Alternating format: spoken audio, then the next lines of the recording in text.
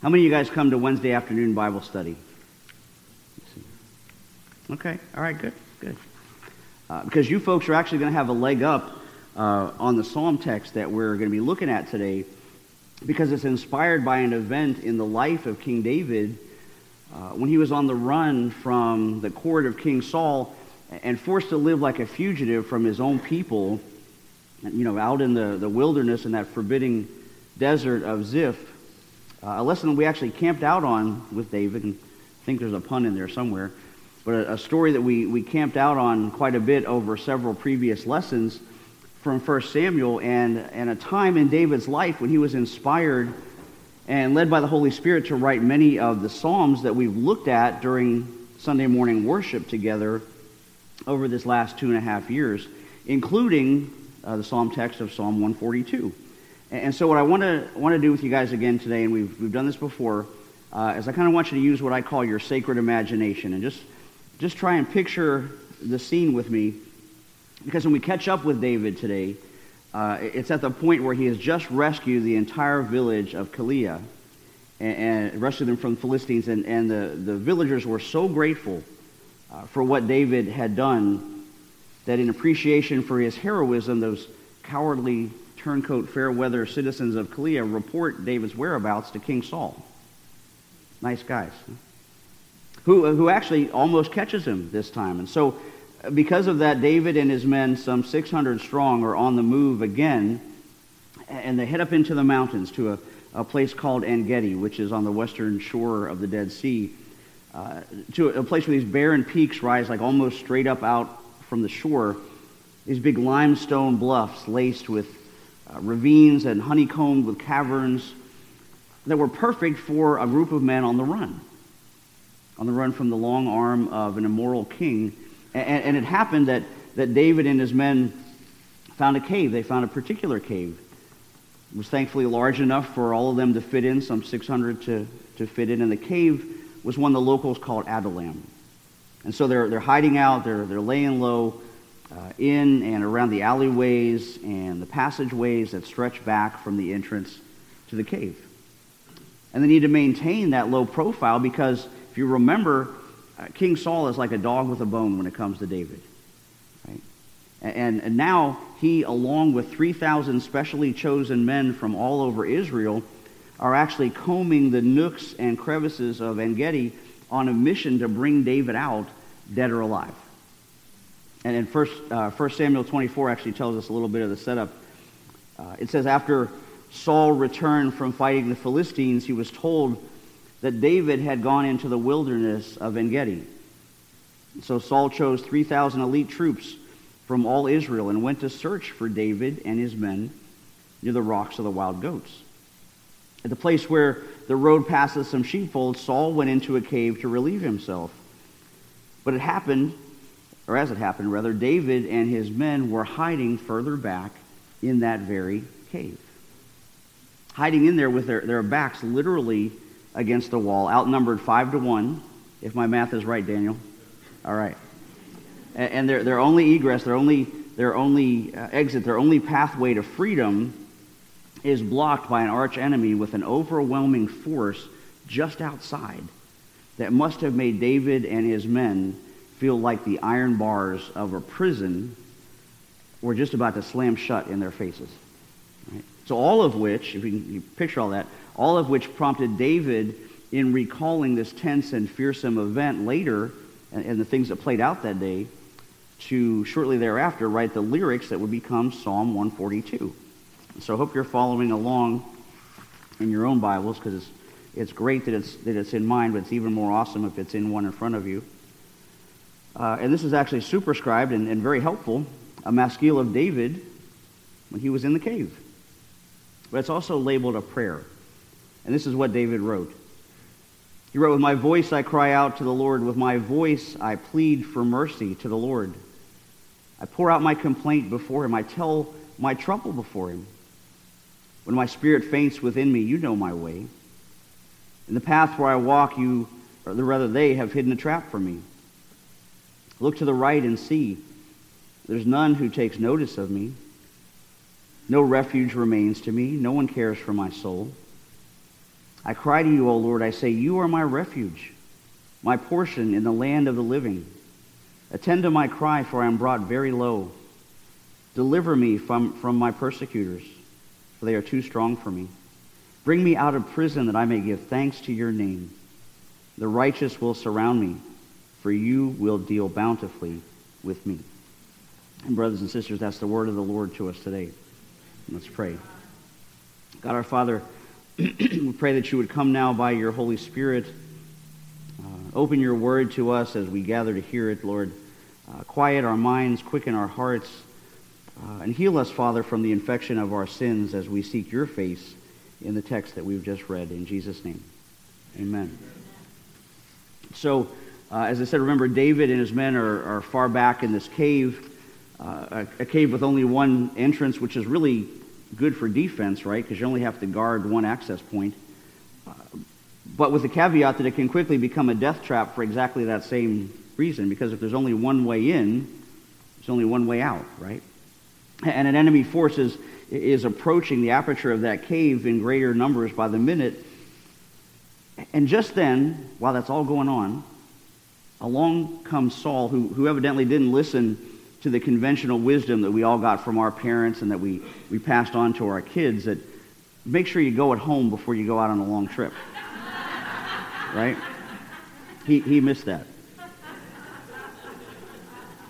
But either way, Saul hears the call of nature. He steps inside the nearest cave with absolutely no idea that the man that he's after is only a few yards away, hidden by the rock walls and under the cover of darkness in that same cave.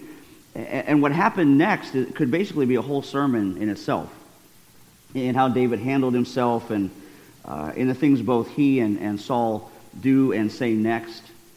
But that's only for the people that come to Wednesday Bible study. I'm kidding. Feel convicted?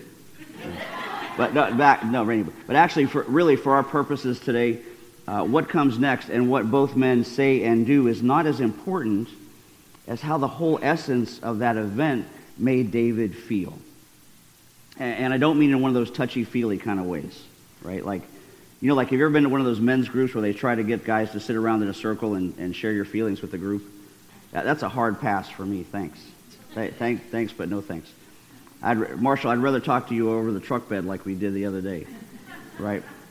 So I'm not talking about some kind of surface-level emotional thing. I'm talking about that cathartic moment when David realized today that he was trapped against his will, surrounded by a force he had no ability to overcome, and completely unable to act decisively in his own rescue unless or until he was liberated by an undeserved grace and favor from Almighty God.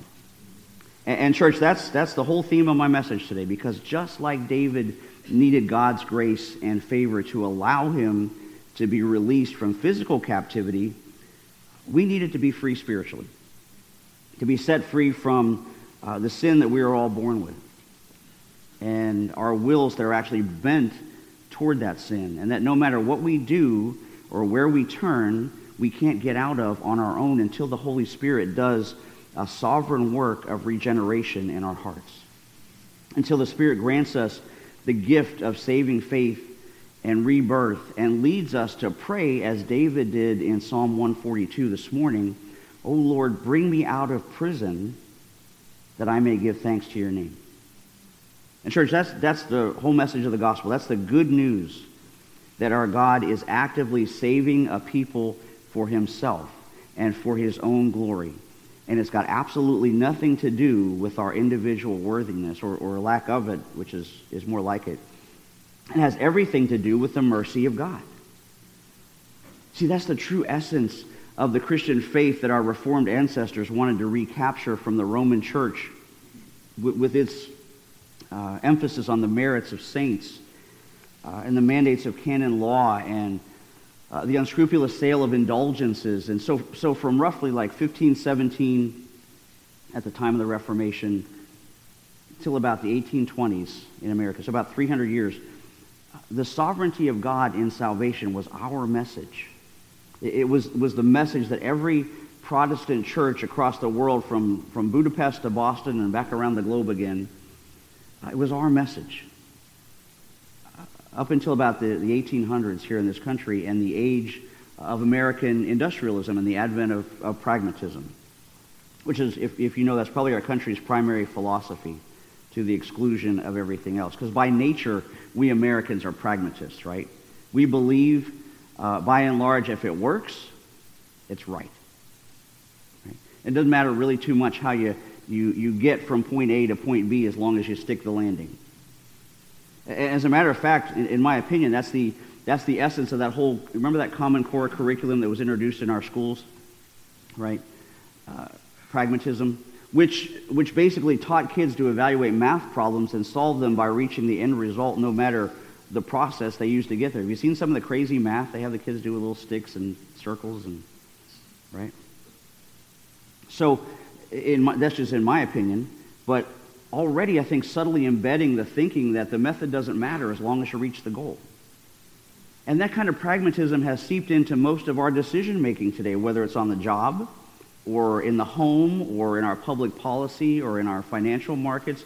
And sadly and dangerously, it's seeped into the church, where anymore getting people down the aisle and onto the member rolls in many churches has become our primary business model and our overarching emphasis and the ultimate goal, regardless of the method.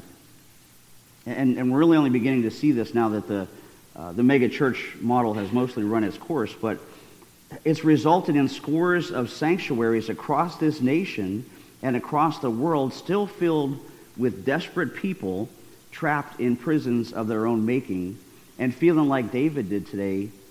Look, there's none who take notice of me. No refuge remains to me. No one cares for my soul.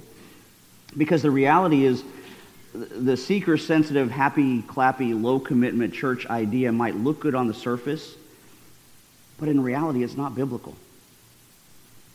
And it doesn't work.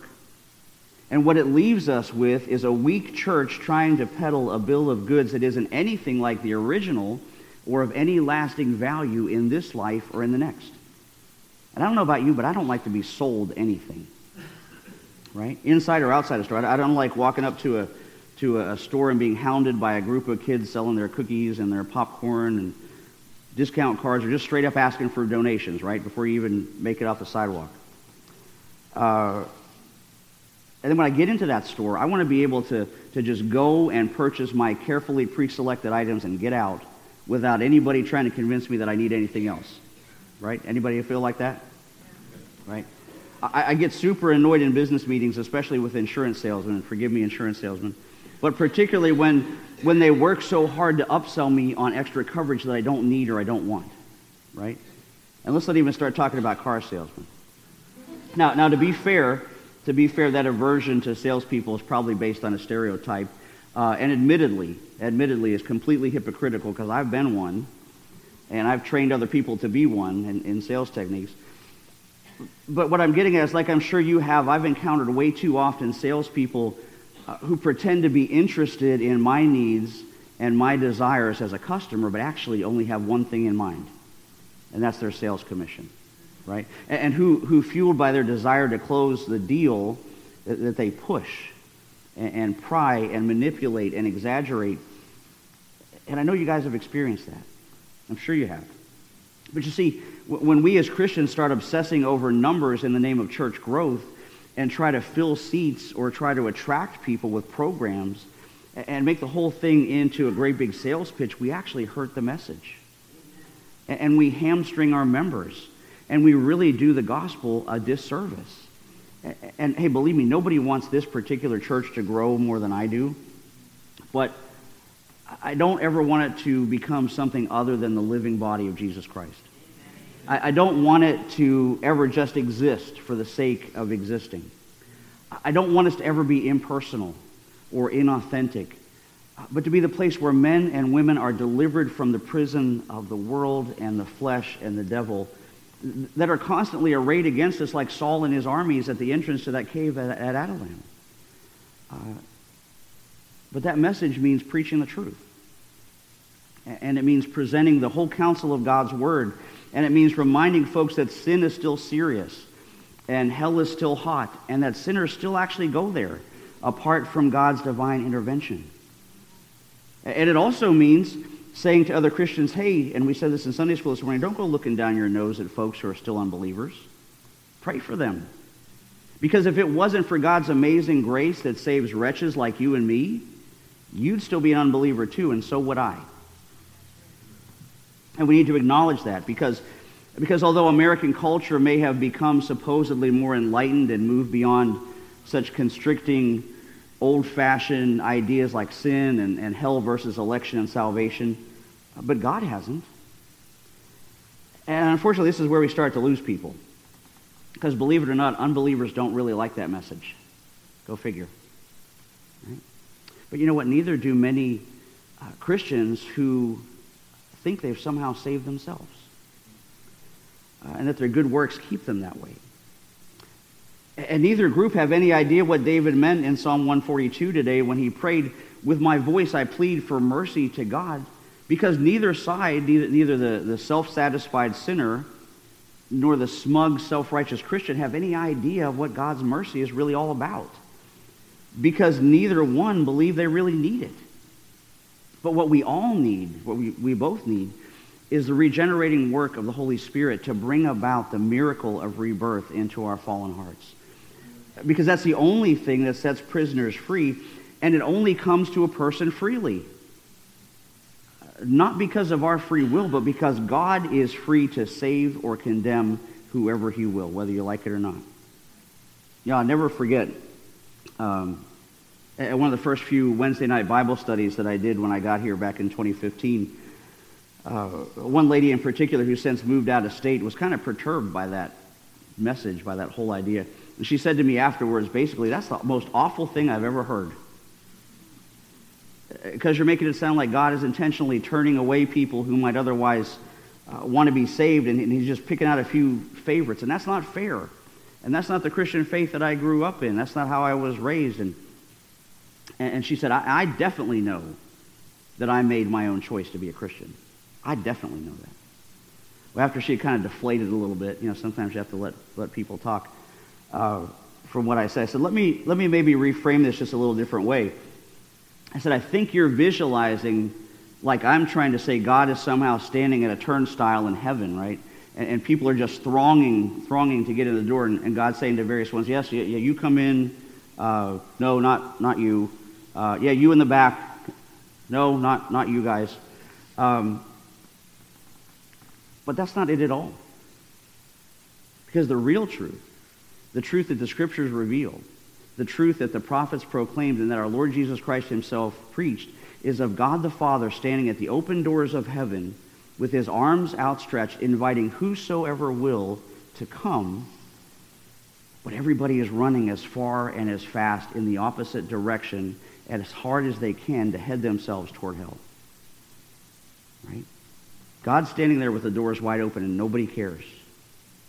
But God, the God who the Bible says is rich and merciful, graciously reaches out and says, I'll save this one, and I'll save that one, and I'll save this one over here, and that one over there, and effectually draws to himself by changing their hearts and making them willing to come. See, that's what David was talking about when he says today, my spirit faints within me, but you know my way.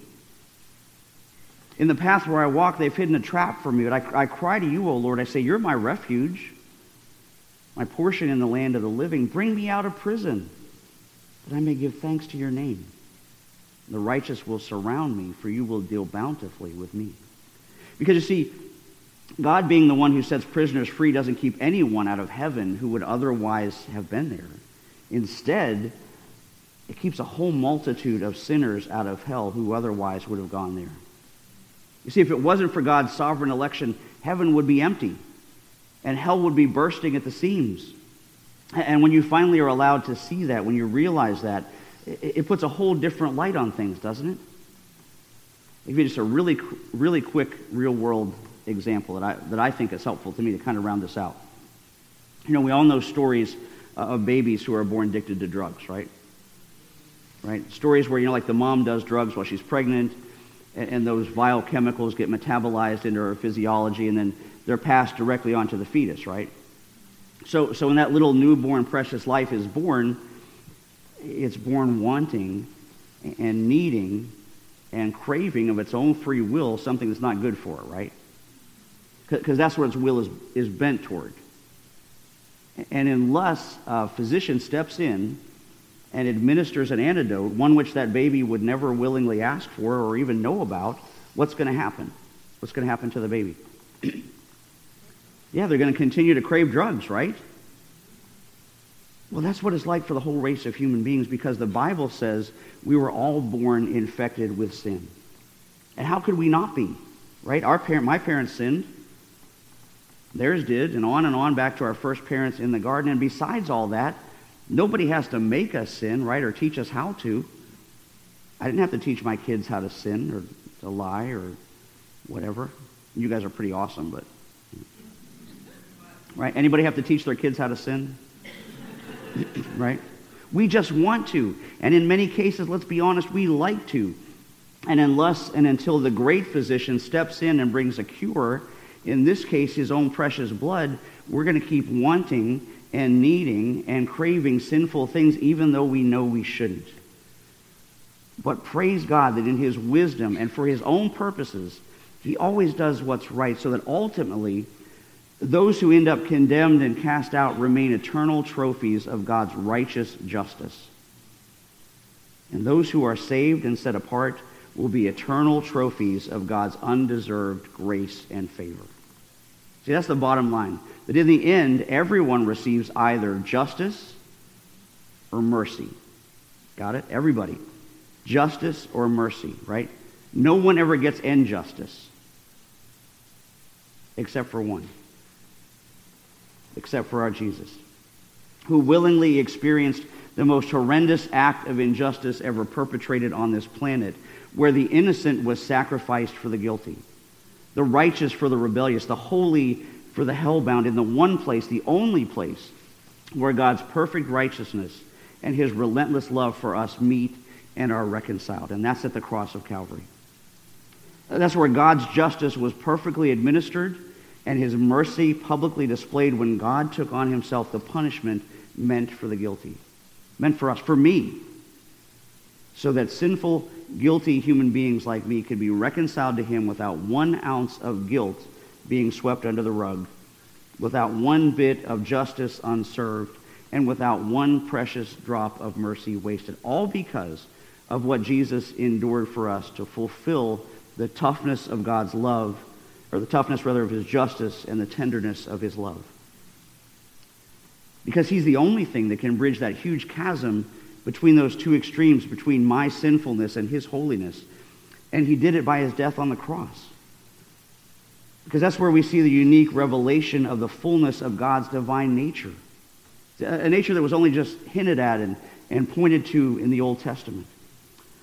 A nature and a hope that men like David looked ahead to in time through the daily sacrifices of the blood of a spotless lamb.